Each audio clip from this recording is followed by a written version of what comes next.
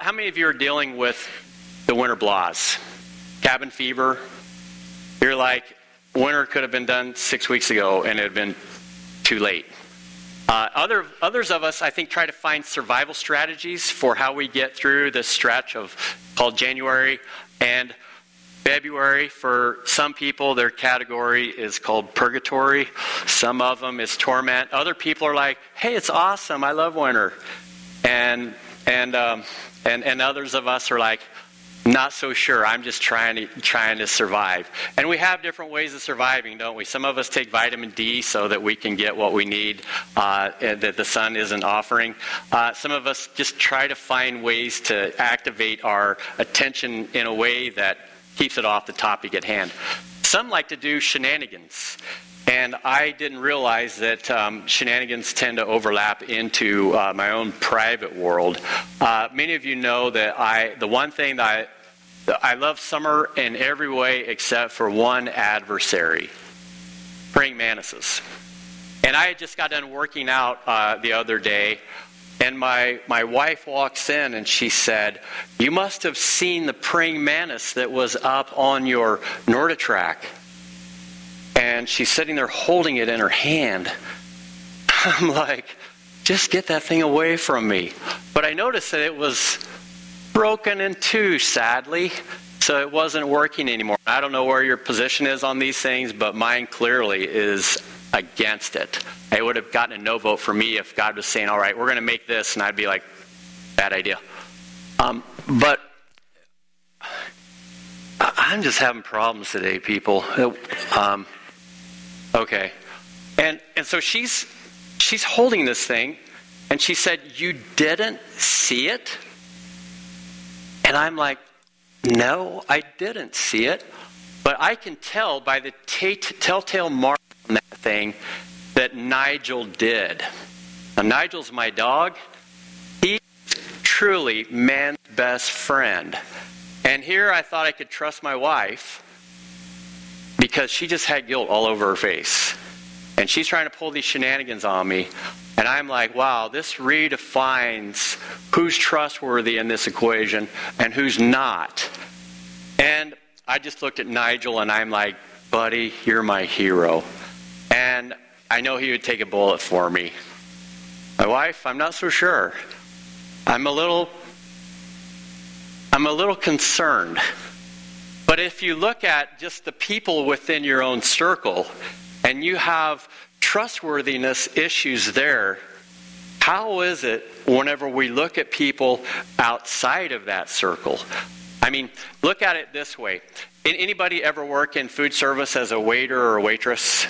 Anybody ever have to go through a stint like that? Or you know somebody? Just imagine you had a family member, and could be your cousin or your daughter or your mother or somebody, and they worked in a restaurant. And you saw that as they're working through the waiting on tables and things that they're given a responsibility for their area, you notice that they're in short supply of cooks. And not only that, one of the waitresses called in. And so you see them stressed out because the circumstances in all their busyness are causing them to overfunction, and they're not able to get all the food where it needs to be on time, including yours.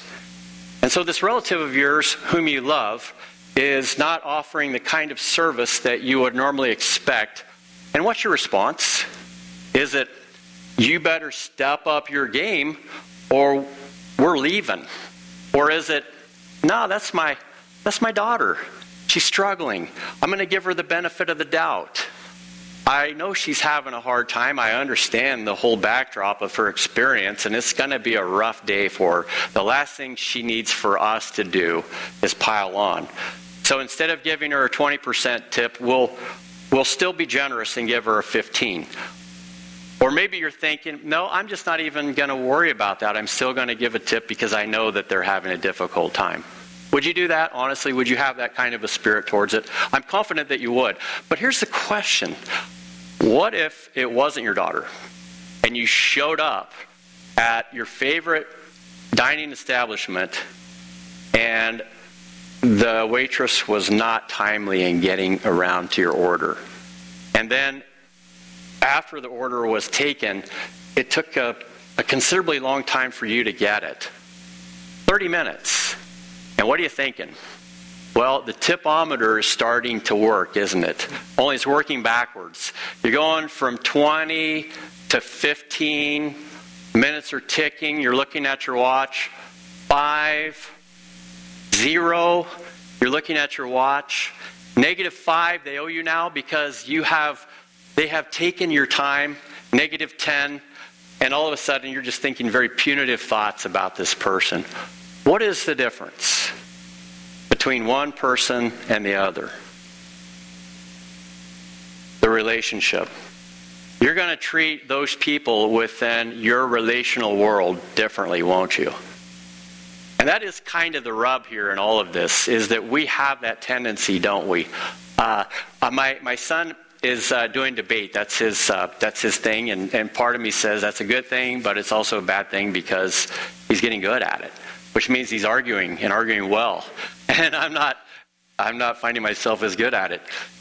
But the thing I enjoy about the experience is I'm called to be a judge to help out, and as I do that, I get to interact with different schools: Liberty, Hubbard, Niles, Warren, Canfield, Poland, all over Salem, and man, I'm sorry, I should be better at doing this. I've only been doing it forever, and as I'm interacting, I'm looking at all of these people at these gatherings, kids from different schools, parents from different schools, and when I walk in, what do you think the first thing I do when I walk in to the school building that's hosting the event? What am I looking for? Looking for my son, and then if he's off doing his thing, what else am I looking for? Somebody I know, right? So I can start a conversation. Don't you ever do that? Walk into a gathering of people that you don't know and you're thinking, where is that one person? Why do we do that? Why do we find that we have to see a familiar face before we can engage other people? What is it about that? At least that's the way I am. And if I can't, then I'll try to find somebody who has something in common and engage them in conversation. And if I can't find that, I just, I'm like, well, I guess I'm not going to connect with anybody here. Have you ever been in a place that the room is absolutely brimming with people? You don't know anybody, and people are really acting like you're not even there? Isn't that the loneliest feeling? What is your gut telling you? I can't find the door fast enough, right? There's a part of us that just wants to run. And it's just a given fact that we have something called a moral circle, which means that our own kind, our own kin, reside within this perimeter. And we are kind to our own kin, our own kind. It's where the word actually comes from. But the people outside of that circle, it's different. I want to just show you a picture of what that looks like real quickly. Just simply that. Friends, family, people that are like us. And one of the reasons why people come to church is they're looking, I think, for a way to connect with a group of people, perhaps who have the same things happening in their lives, in a way that you can take that deep spiritual layer of your life that has God in it and share that relational experience with other people. I mean, am I wrong? And I think a lot of us have found that, but others haven't. And many times when they don't find it, they remain feeling left out of that circle. The problem is, because we're that way, we tend to kind of push people away that aren't like us. There's another little high-end work of art that I want to show you of a couple of people talking about another person walking in a church door. And this is how it goes. I would say these are probably maybe millennials. And they're saying, isn't that Jonesy? Yeah, looking for love in all the wrong places. And notice it's a church. Now, why is it that people have developed an attitude about churches when it comes to love in a way that's overwhelmingly negative? It's partly because Well, it is probably the crisis of the moment for the church, I think. A lot of people who didn't grow up in the church have been led to believe that the church is a place where people judge you. People will scrutinize your life. They might accept you for a little bit, but if you don't meet their bar of expectation, they'll find ways to nudge you out. And people have done surveys of modern atheists, and many of them will tell you that the reason why that they're atheist is because the version of God that they found in churches that judged them and in a way nudged them out was a God that they could not believe in. And so their only recourse was to say, I got to be an atheist. And that's kind of an extreme response, but there are a lot of people sitting in their homes right now in Salem, Ohio, who have said, I believe in God, don't get me wrong, but I went to church and guess what? They didn't include me. I couldn't penetrate their moral circle. Now, they may not have the language or the vocabulary to say that, but I think we've all been in those situations, haven't we, where you just couldn't fit in. It was kind of like a clique.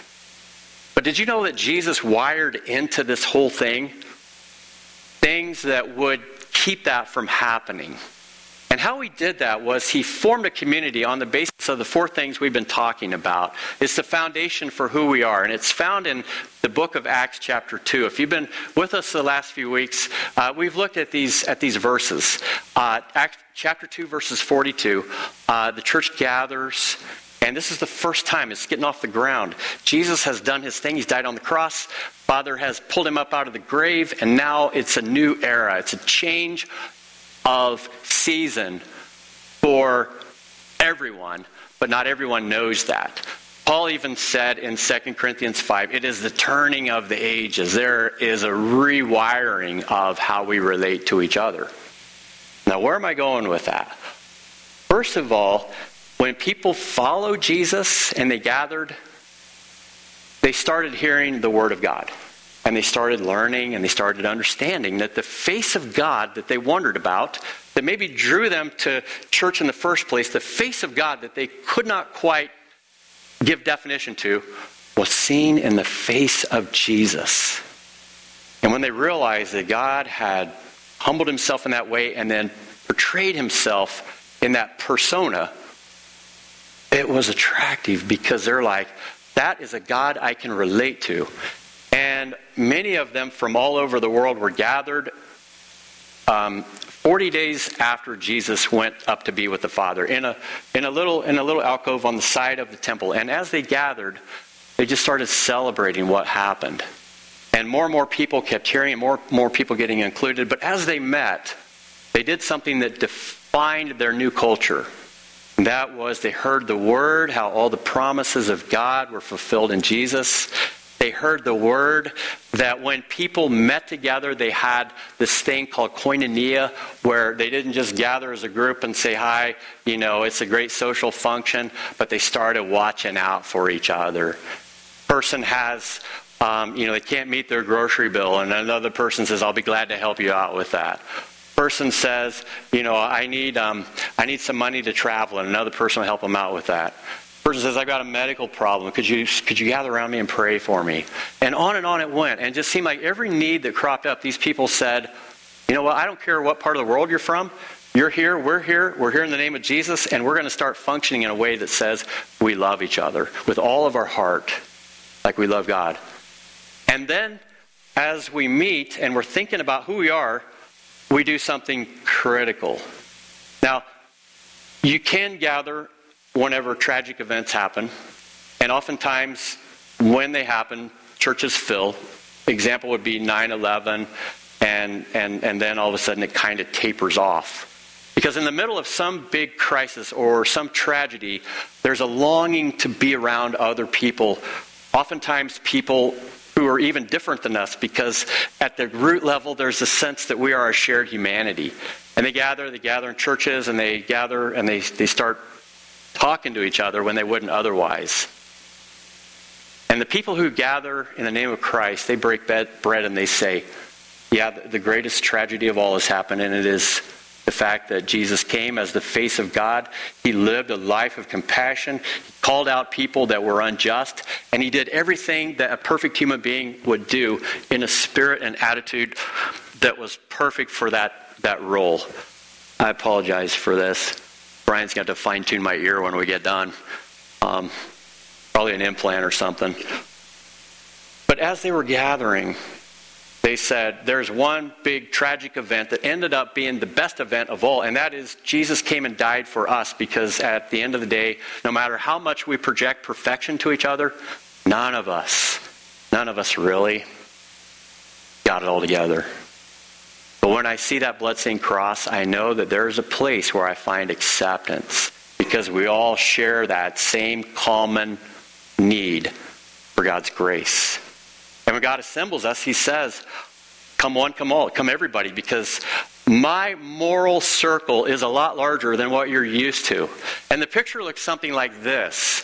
As you think about Jesus' moral circle, just go ahead and show that picture.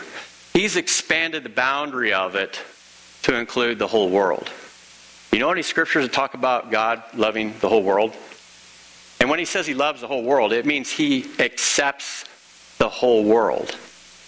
Probably the biggest barrier, believe it or not, is us accepting him. And the biggest barrier for people accepting him, you know what I think it is? Is people showing what it means to live a life that says he's in us. And so when Jesus expands that moral circle, he also shows us how to make it work. And the next illustration, I think, is a good one to have in your mind as well. Because if the idea of the moral circle is true, and I think it is, it's this. He's right there on the edge. And you know what he's saying? I love the people on the inside.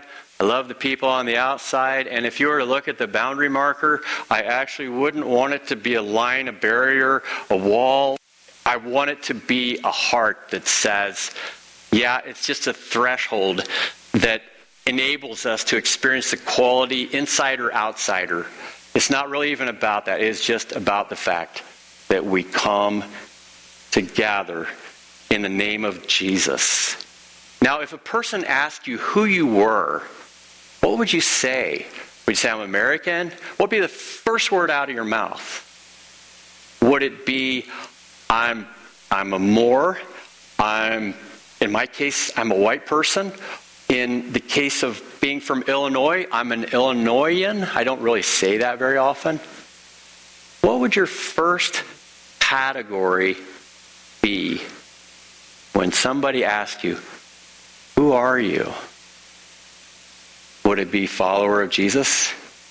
I hope it is, because the whole idea that Paul had in mind as he was writing about this experience was that people would begin to see that things have truly changed.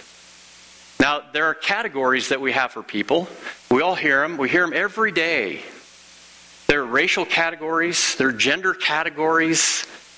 There are national categories. You hear them, don't you? And when you hear them, what does it create? A lot of times an us versus them, right? Those people versus us.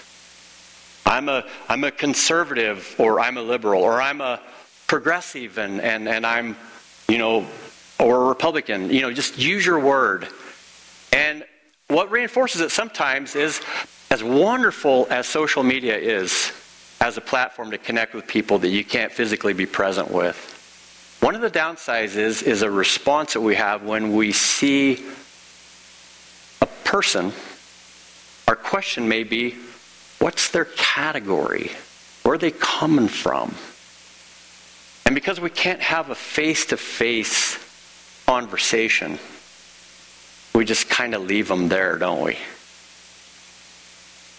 But what God did through Jesus was create a new community. That's really what this is all about. And he's calling us to say those categories that you have, they do have value in certain ways, but they should no longer be your primary way of identifying yourself. Now, what did the Apostle Paul do when he was trying to address this? Because one of the biggest problems that began to happen pretty quickly is that when people started meeting together, they started going back to those old definitions of who they were. And in just a couple of chapters later in Acts, There's some Jewish widows, and then there's some Jewish widows who are from other parts of the world who are there, and the church is showing favoritism to one group over another. The very first pastoral problem that really came out in Scripture was the fact that people were starting to divide again. But God's vision for us is something different. It says that we are a new humanity. We're a new family. We have a blurred boundary marker when it comes to who's inside and who's out. Now here's the problem. When you walk into a place and you see familiar people, it's pretty easy, isn't it, to have a conversation with them? But what about those people that we don't know? What word do we use to describe them? What do you call people that you don't know? Strangers. Stranger from the word strange, right? Strange meaning maybe weirdo, maybe just sketchy, maybe suspect, maybe questionable, maybe a huge threat. Possibly in all cases, someone to avoid, right? I mean, be honest. Stranger doesn't have a very endearing quality, does it? Did you know in the Bible, the writer of Hebrews talks about in the very last chapter, be careful about entertaining strangers, because guess what? That may just be God showing up to test you to see whether or not you're open to bringing other people into your world. And it's not whether or not you have the will, but sometimes whether or not you're equipped with the understanding of who you are. Because I think, as a pastor, if two things could be accomplished, it would go so well for people. And it is this. One is tuning into your new identity. Now, when I came to the cross of Christ and I said, I want to be a follower of Jesus, and I was immersed in water, and I was brought into a new relationship, basically delivered from a way of life that was a way of death, the family. And when I became part of that family, I had a new identity. But the problem was, for a long time, I just worried a lot about what people thought of me, and my relative worth would be, do people approve of me or not approve of me? Do people accept me or do they not accept me? And I still kind of hung up on that identity issue until one day, God just sort of shook me and he said, you know what? People are going to like you, and people are not going to like you. Get used to it. The important thing to know is I not only like you, I love you. And when we have that affirmation that our Heavenly Father looks at us and ascribes worth in that way, it changes, doesn't it? Matter of fact, it frees up a lot of bandwidth to say, I don't have to worry about what people think. Now, clearly, we want to behave in a way that is honorable. But we don't have to worry about it anymore. And if we're not worrying about it, then guess what? We are free to love because we're not fixating on the relative value that the stock market of life is saying that you have today. We're just saying, in God's eyes, it's highly valued. And I'm good with that. And you should be too. And if people would relax in that knowledge, oh, what a different world it would be. And that's identity. And then the other one is security. Now, one of the reasons we don't like strangers is because they're a threat to our well-being. And that certainly is something that we have to factor in. But where does your real security come from? Is it from you saying, I believe in God, but I'm doing everything I can to make sure that I feel secure and I don't have to face scarcity and all of those things? Well, no question, we do have to work. But here's the little secret about being one of God's children. Any of you have kids? If you do you pay attention to your kids at all? Or you just say, they're gone, who cares? Or you're like, have the stalker app on your phone, wonder what they're doing there. I'm not stalking you, I'm just concerned about your well-being. Or you're calling them every day. Why do you do that? Because you care. Now God doesn't need all that tech. He's already got it down in ways that we can't even imagine. And every day he's saying, they don't realize it, but I'm keeping them. I'm keeping them secure. You ever heard of the Lord's Prayer? We pray, give us this day our daily bread. It's a huge discipleship statement that underscores something that I think we forget. Every day, God provides. He does. Any persons in here that been in the faith for a long time, am I wrong when I say that these things are true? One is, this too shall pass. And secondly, God seems to always have a way. It takes us a long time to settle into that. But once you're aware that you are safe in God and that He will help you along the way, and you're aware of who you are as a person, well, believe it or not, you can begin to break down that moral circle and begin to characterize your posture towards other people as hearts, as that same way of loving other people. Paul had an issue at a church that had a very strong leader, a guy that spent a long time with Jesus and really was in his inner circle, if you could say that Jesus had one. Name was Cephas. He changed it to Peter. And Paul saw Peter doing something that said, you're falling back into those old categories, aren't you? Didn't you get anything from the gospel? That we're a new people now? And here's what happened. In Galatians chapter 2, verses 11 through 13, Paul calls him out. He says, I know you're a brother, and I know, hey, we're not besties, but we're working together for the same cause, and we have huge respect for each other, and you're doing something that is disturbing. So in Galatians chapter 2, verses 11 through 13, it says, when Cephas, that is Peter, came to Antioch, I opposed him to his face because he stood condemned. For before certain men, he came from James, and he was eating with Gentiles, but when some Jews came, he went and sat at their lunch table with them, and then became and cast aspersions on the people at the other lunch table. And the rest of the Jews started acting the same way, following in suit. And so that even Barnabas was led astray by their hypocrisy. What was hypocrisy? It was the fact that it was a new age for all of humanity, and the gospel was here to tell us that we now have a new place by which we begin to approach God, and that is a common humanity made in God's image, that the old categories are beginning to dissolve in a way that they no longer have that same power to make us opposed to people who aren't us. And Paul wrote in the next chapter, I want you to understand something, that as long as what Christ has done is in effect, we are a new humanity.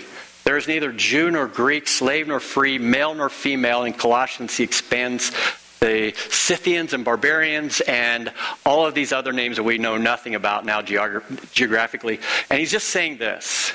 They're all so used to finger-pointing people that are different than them. But because those lines of differentiation aren't there anymore, because they're not strangers anymore, the cross of Christ has created the environment where a new humanity can begin. And it is a new humanity in Christ called the family of God. When people come into our church, they're going to ask the question, do they really believe that? Is the warmth that they're showing in the hospitality, is it just sort of a put on or an act? Or is there something about who they are that says they're different? And I hope, at least in the responsibility I have for my own being, Leonard, that you find that we are different. And I know there are other people in this room who would say, yeah, we are different. We're not here to judge you. The very first thing that Jesus did wasn't size up a person and say, okay, leper, I know I can't get too close to you. Okay, woman who's been caught in adultery, I can't get too close to you. Okay, people that have violated the law, I can't get too close to you. You know what Jesus did? He went up to him, and the first thing that he did was he loved on him. And the people are like, you're not supposed to do that, Jesus. It's judge first, and then when they step it up, you can love them then. And Jesus is like, no, that's been the whole problem the whole time. That's not working. Because the fact of the matter is, it's all broken. You're broken, it's broken, everything's broken. You should just own it. And then, he didn't say, okay, just do whatever you want to do. One person said, go and sin no more. But he wasn't like saying that's the main thing. And the reason why he said go and sin no more, it wasn't like, okay, now I want to show you that you can't watch R-rated movies now. What he's saying is there's a new vision for a new way of life. And that stuff is just old way stuff that just is a ball and chain. And it'll just keep you hung up. And it'll keep you from realizing who you truly are. What your identity is telling you who you are. And if Paul's writing that to show us, and he has to call out even a very highly qualified religious teacher, chances are we all have issues here. And the one thing that I think that helps more than anything is to be in community with other people. Now, in our case at ground level, we have Sunday school classes, and people do koinonia there. They care for one another. They pray for one another. They minister to one another. They do things that say, we got your back, and we accept you.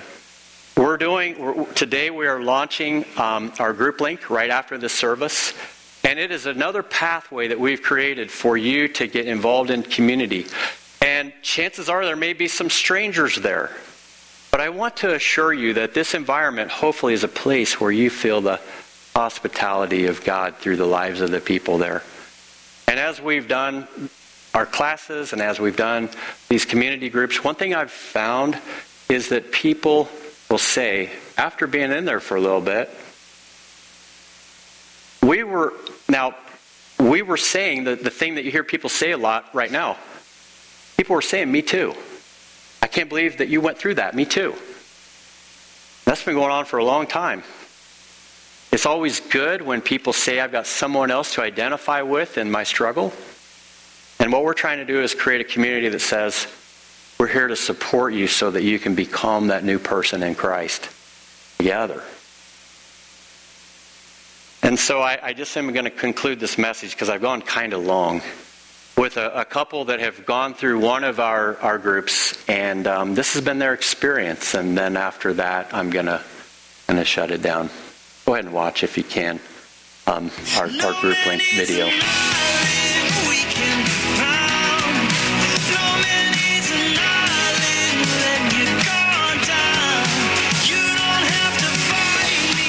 Hello, I'm Denny Niederheiser. I'm Melissa Niederheiser. We're here today to share a little bit with you about community groups. And as we start the community groups, and a lot of us have been doing them for quite some time now, I think it's important that you all understand that these are not like the community groups or small groups that we talked about years ago within our congregation. Small groups are more of a study, whereas with these community groups, we're intent on building relationships, and we get to know people, and we get to spend time with people, and we get to learn about those people and care for them. I think for us, we signed up to lead or facilitate a group. It's really been good for us because the people that are in our group are from the Bridge service, and we are traditions people, so we've gotten to know several younger couples. We are the oldest couple in our group. So most mature also. Most mature. It's really been good for us to meet people in the church that we wouldn't normally have met because we go to different services. I hope that we bring them some of what we've learned as a married couple for 40 years, and we have certainly learned a lot from them as younger couples. So we've really enjoyed it. I think for me, I wanted something more than just Sunday. I wanted to have something to meet, to learn with people in the middle of the week so that I had something not just every Sunday to come to. I will admit that I came into the group a little bit pushed, if you will. But after the first 3 to 4 weeks of our study, and then more importantly, though, just our sharing together and being able to talk and spend some time socializing and, again, getting to know the rest of the people in the group, I've really become a believer in the fact that we need other people. We cannot survive simply by coming to church on Sunday morning and listening to the sermon and walking out. We need other people, and we need to be able to care about other people and do things for them to be a total Christian. And I think for us, one of the things we did learn is that church is more than just Sunday. And meeting with a group of believers through the week has helped us to be more involved in church activities outside of just Sunday. We began our group when the first group kicked off back in July, and it was very clear once we got to near the end of the first group, before the last session, our people were talking, and all we could talk about is, what are we going to do next? What's the next thing we're going to study? What's the next thing we're going to talk about? We're not done, are we? And it was clear that we had begun to establish a bond that went beyond the group. We were more becoming friends and understanding what each other cared about and wanting to take care of each other. And from the first study, we led into a second study, and then we began a third study. We just finished a Friendsgiving dinner, if you will, with our group. We have become close in the fact that we don't need to quote, talk about church when we're together, because what we do when we're together is about Christ. Today you're going to have the opportunity after the bridge service to sign up for our long-term groups. And some of you may look at the 18 to 24 months and it may bother you thinking, man, this is a long time. I don't know if I can make it every night. Things are going to come up. Yes, they are. That's life. That's the same thing that we experienced in the short-term group was, some people would be sick. Sometimes the kids would have things that you'd have to go do. Or sometimes, it just didn't fit into the schedule. As you look to the 18 to 24 months, the scheduling will be very flexible in that you may meet a couple weeks a month. You may meet every week for 6 weeks. You and your group will decide what you want to do. You may decide that June and July, everybody's going to be on vacation. Let's try to get together and have a picnic or a little bit of a social event for families. And then we go back to our group studies, if you will, later on in the fall. There is no cast in stone scheduling. It's a flexible thing that depends upon your lifestyle, your group's lifestyle. The important part of the whole thing, though, boils down to the fact that you will begin to build relationships which will be meaningful in your life and which will give you more meaning yourself in your life. Come on. No man is an Just to kind of give you some ground level directives, following this service, if you're interested in being a part of that experience this year, we encourage you to do so. We want to create a good path for you to do that. The response could be just to go right outside the worship center and then on down the steps and then on over to the fellowship hall. Everyone is welcome.